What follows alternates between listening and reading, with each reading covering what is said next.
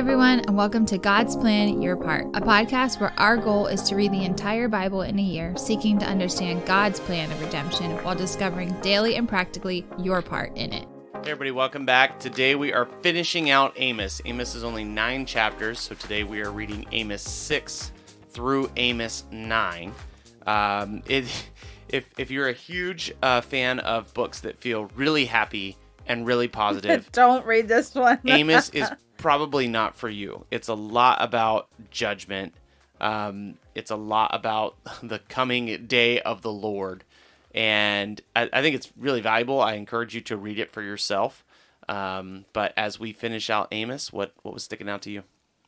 Well, if I could find the page, I would love it. But we are finishing out Amos, and I kind of thought that it might get a little better, but it is all destruction. It's all the falling of Israel, but it's coming in the form of Amos, this prophet. And today, when we were reading, you hear the prophecy that is given, or more of the prophecy that is given to Israel.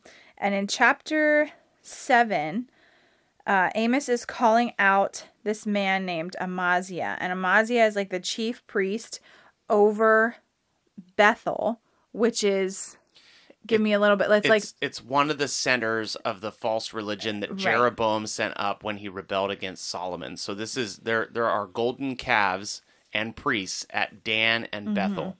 So basically Bethel is it's so weird to me, because whenever I hear the word Bethel, I always think of really great, awesome things. And in this case, this is the evil place. So that's very strange, first and foremost. Very much just a weird ancient culture shock.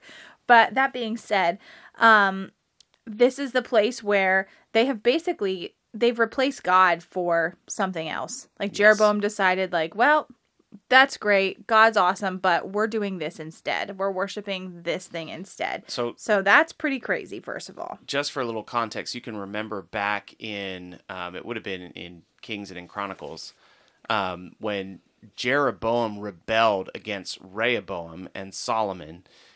He became the ruler of the northern tribes because of Solomon's sin, really. And he set up this false religion.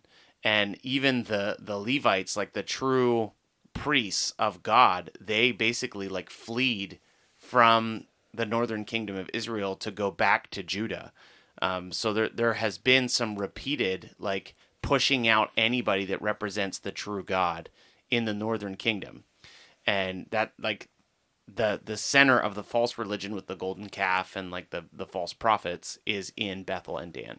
But at Bethel, this man named Amaziah, he is the chief priest of this place, Bethel. Yeah. So Amos is speaking out against it, and Amaziah hears word of this, and he accuses Amos hey, this guy's calling you out, and he's saying that you're gonna die and that everything's going to be be destroyed. This guy is really off.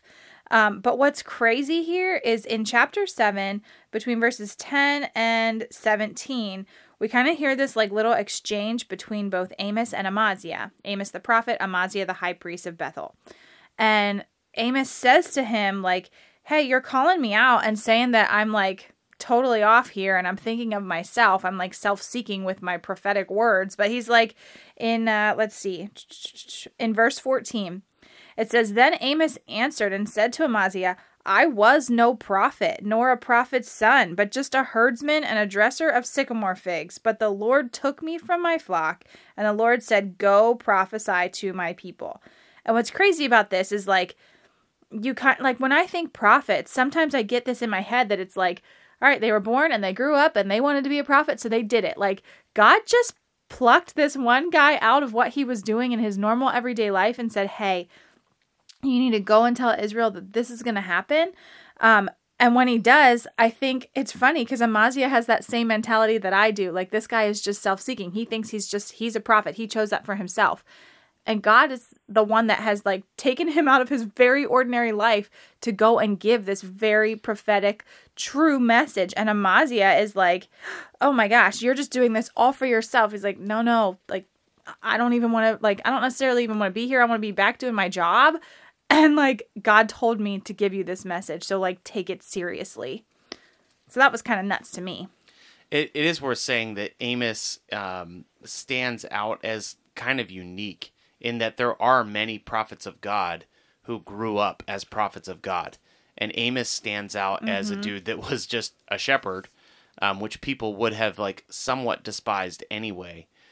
Just a shepherd who the Lord spoke to and was being obedient to the Lord. Well, I kind of feel bad for him a little bit. Like the duty of being a follower of the Lord, specifically in Amos's like position where he is like prophesying on behalf of God, like what weight, and like it feels like such an incredible like burden to have to do this in a way, because like you're coming out against what is very popular in the day. You're coming out against like this humongous like machine of, I don't even know, false worship that everybody is following because it's like politically tied. Like there's so much bad stuff that is tied into this. And Amos is the one. And if you read yesterday's reading with us or listened to yesterday's reading, like this is not just the start of it. Like he's already come out with like 4 chapters of judgment before this. And then today, like even if you continue looking at chapter 7, like he has visions. There are 3 visions on top of like insane prophecy that's just coming out of his mouth. I feel bad. Like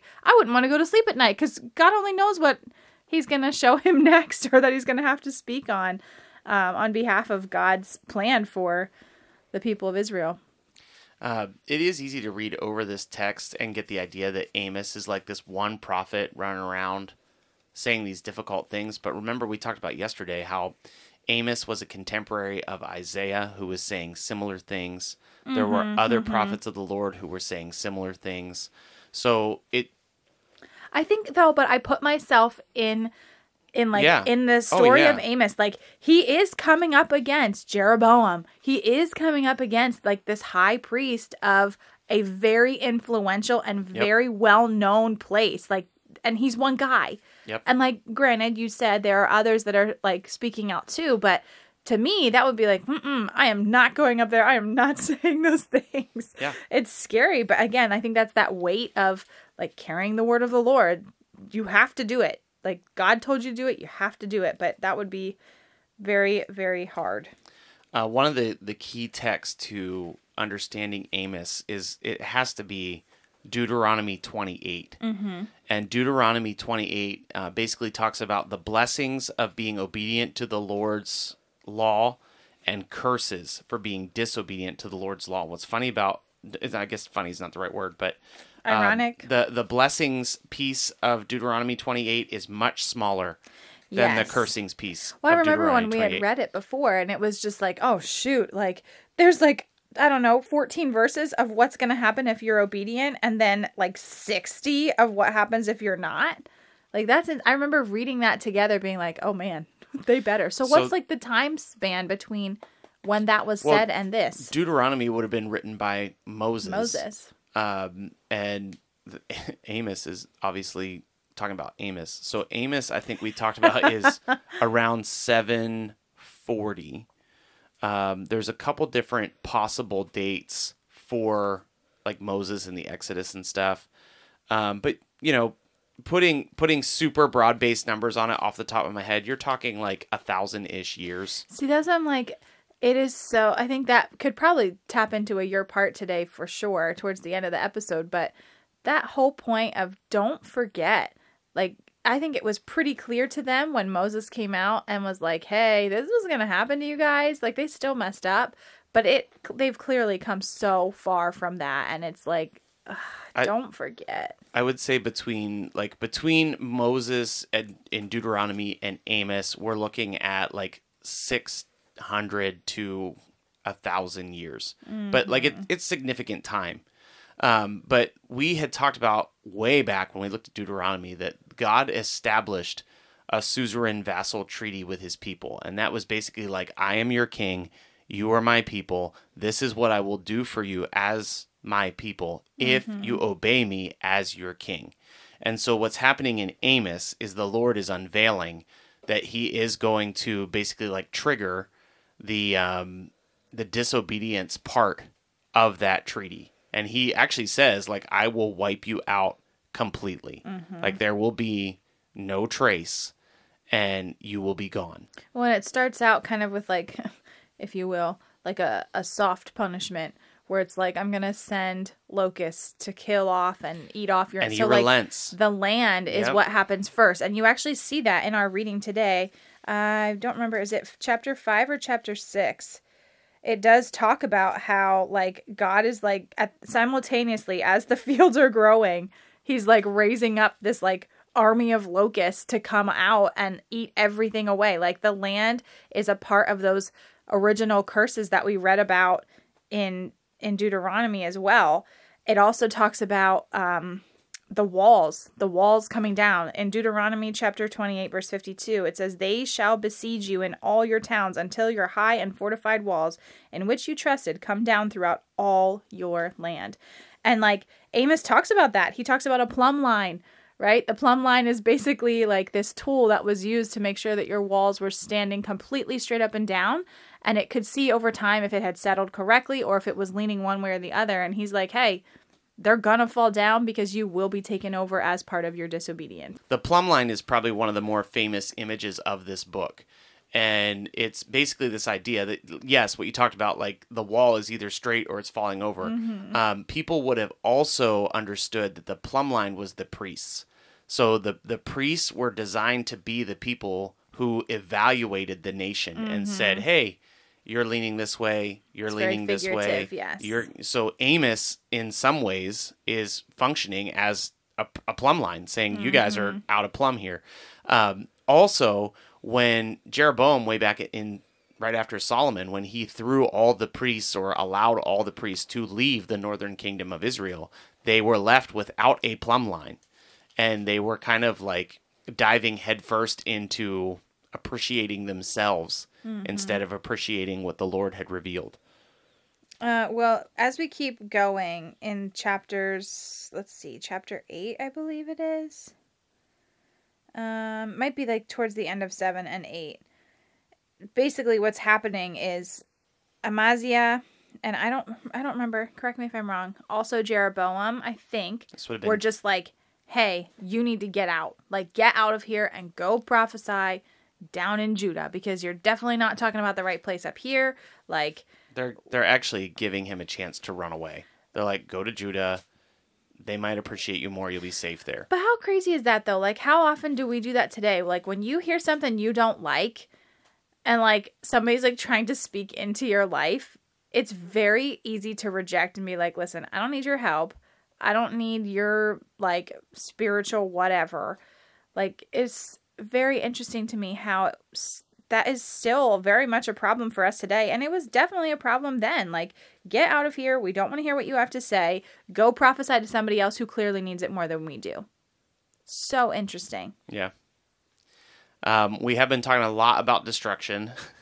It would be unfair if we didn't recognize that there are 4 verses at the very end about restoration. Yeah, that is true. So God basically says, like, you will be judged and you will be destroyed, like this giant... 5. There's 5 verses. Oh, 5. My mistake.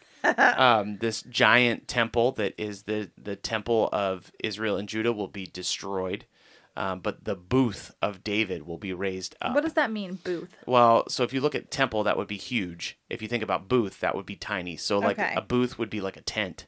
The Feast of Booths is when all the people stay in tents. Yeah, okay. That is very helpful. Thank you. It's really interesting imagery because I think that people would have had an idea of God originally was in the tabernacle, which was a kind of booth. Mm-hmm. And now there's this giant temple, which is this huge, opulent, giant structure.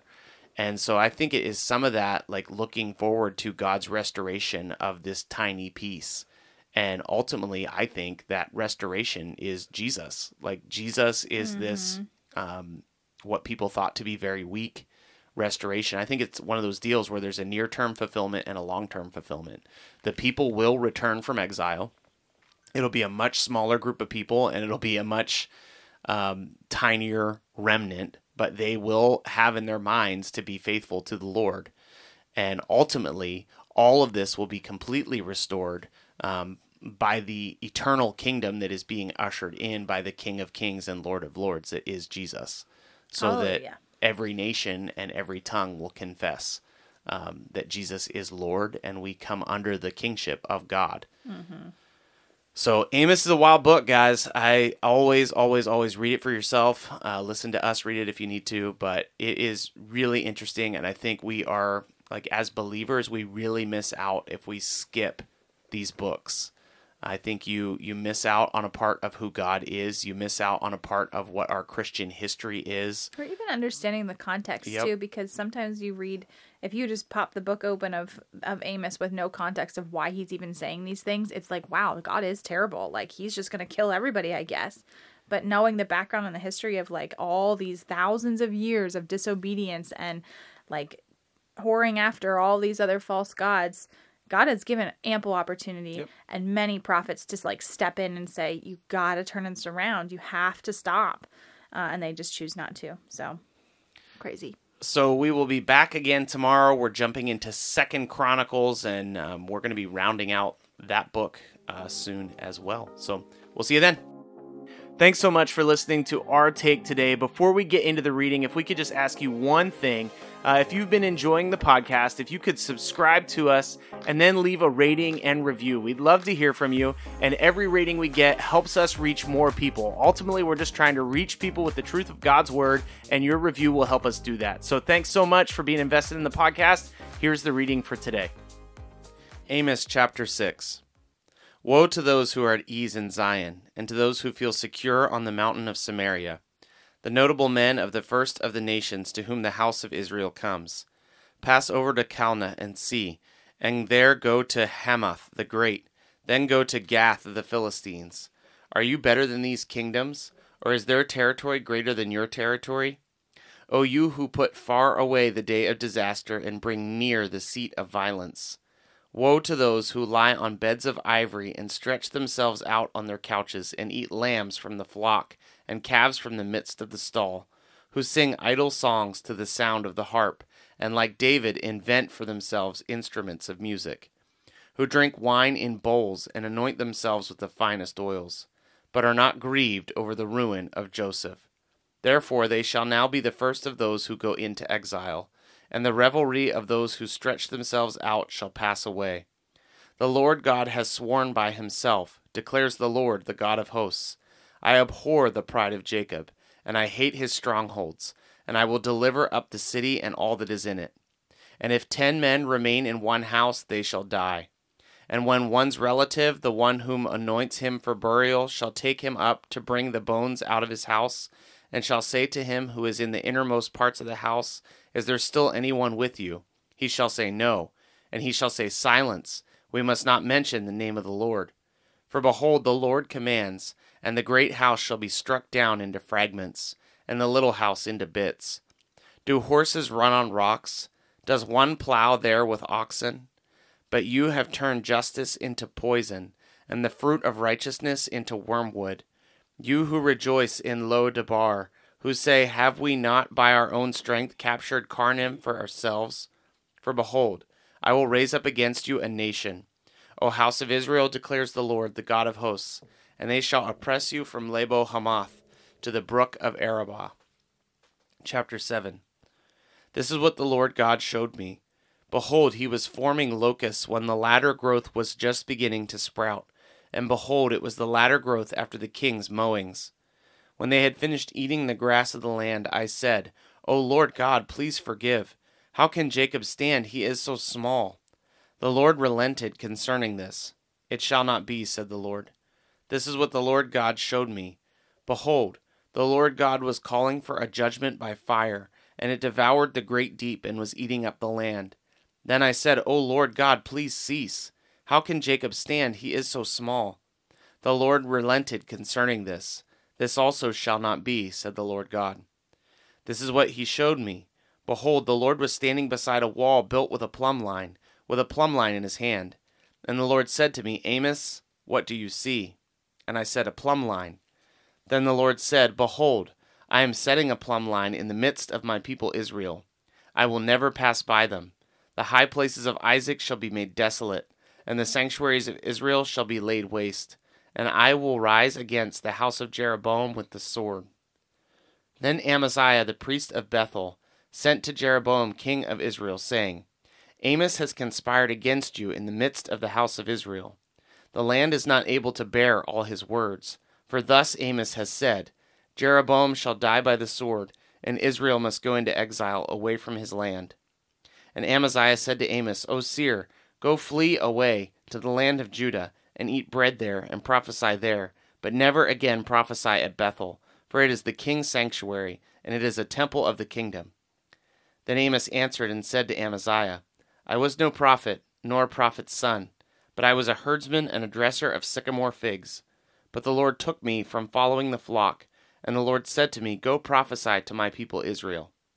Now therefore hear the word of the Lord. You say, Do not prophesy against Israel, and do not preach against the house of Isaac. Therefore thus says the Lord, Your wife shall be a prostitute in the city, and your sons and your daughters shall fall by the sword, and your land shall be divided up with a measuring line. And you yourself shall die in an unclean land, and Israel shall surely go into exile away from its land. Chapter 8. This is what the Lord God showed me. Behold, a basket of summer fruit. And he said, Amos, what do you see? And I said, A basket of summer fruit. Then the Lord said to me, The end has come upon my people Israel. I will never again pass by them. The songs of the temple shall become wailings in that day, declares the Lord God. So many dead bodies, they are thrown everywhere. Silence. Hear this, you who trample on the needy, and bring the poor of the land to an end, saying, When will the new moon be over, and when will we sell grain? And the Sabbath, that we may offer wheat for sale, that we may make the ephah small and the shekel great, and deal deceitfully with false balances, that we may buy the poor for silver, and the needy for a pair of sandals, and sell the chaff of the wheat. The Lord has sworn by the pride of Jacob, Surely I will never forget any of their deeds. Shall not the land tremble on this account, and everyone mourn who dwells in it, and all of it rise like the Nile, and be tossed about and sink again like the Nile in Egypt? And on that day, declares the Lord God, I will make the sun go down at noon, and darken the earth in broad daylight. I will turn your feasts into mourning, and all your songs into lamentations. I will bring sackcloth on every waist, and baldness on every head. I will make it like the morning for an only son, and the end of it like a bitter day.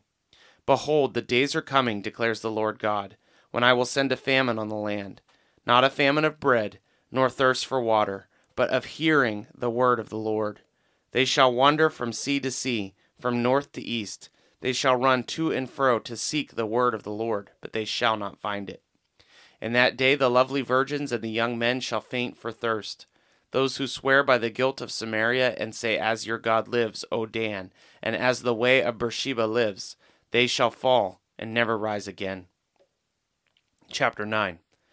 I saw the Lord standing beside the altar, and he said, Strike the capitals until the thresholds shake, and shatter them on the heads of all the people, and those who are left of them I will kill with the sword.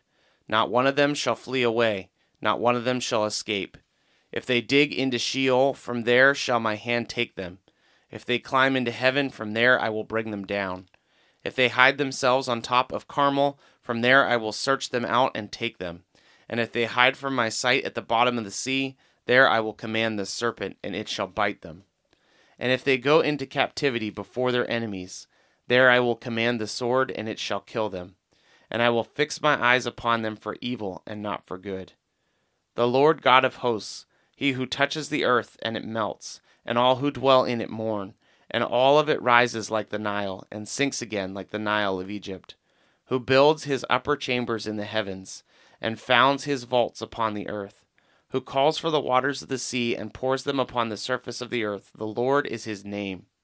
Are you not like the Cushites to me, O people of Israel, declares the Lord? Did I not bring up Israel from the land of Egypt, and the Philistines from Caphtor, and the Syrians from Kir? Behold, the eyes of the Lord God are upon this sinful kingdom, and I will destroy it from the surface of the ground, except that I will not utterly destroy the house of Jacob, declares the Lord. For behold, I will command and shake the house of Israel among all the nations, as one shakes with a sieve, but no pebble shall fall to the earth. All the sinners of my people shall die by the sword, who say disaster shall not meet us. In that day I will raise up the booth of David that is fallen, and repair its breaches, and raise up its ruins, and rebuild it in the days of old, that they may possess the remnant of Edom, and all the nations who are called by my name, declares the Lord who does this. Behold, the days are coming, declares the Lord, when the plowman shall overtake the reaper, and the treader of grapes him who sows the seed. The mountains shall drip sweet wine, and all the hills shall flow with it. I will restore the fortunes of my people Israel, and they shall rebuild the ruined cities and inhabit them. They shall plant vineyards and drink their wine, and they shall make gardens and eat their fruit. I will plant them on their land, and they shall never again be uprooted out of the land that I have given them, says the Lord your God. Thanks so much for listening to God's Plan, Your Part. If anything stuck out to you, if you have any questions, or if you'd like to receive a Bible, you can email us at godsplанyourpart@gmail.com. Also, if you're enjoying the podcast, please consider supporting us through the link in our description. We love that you're on this journey with us, and we hope you have a great day. See you tomorrow.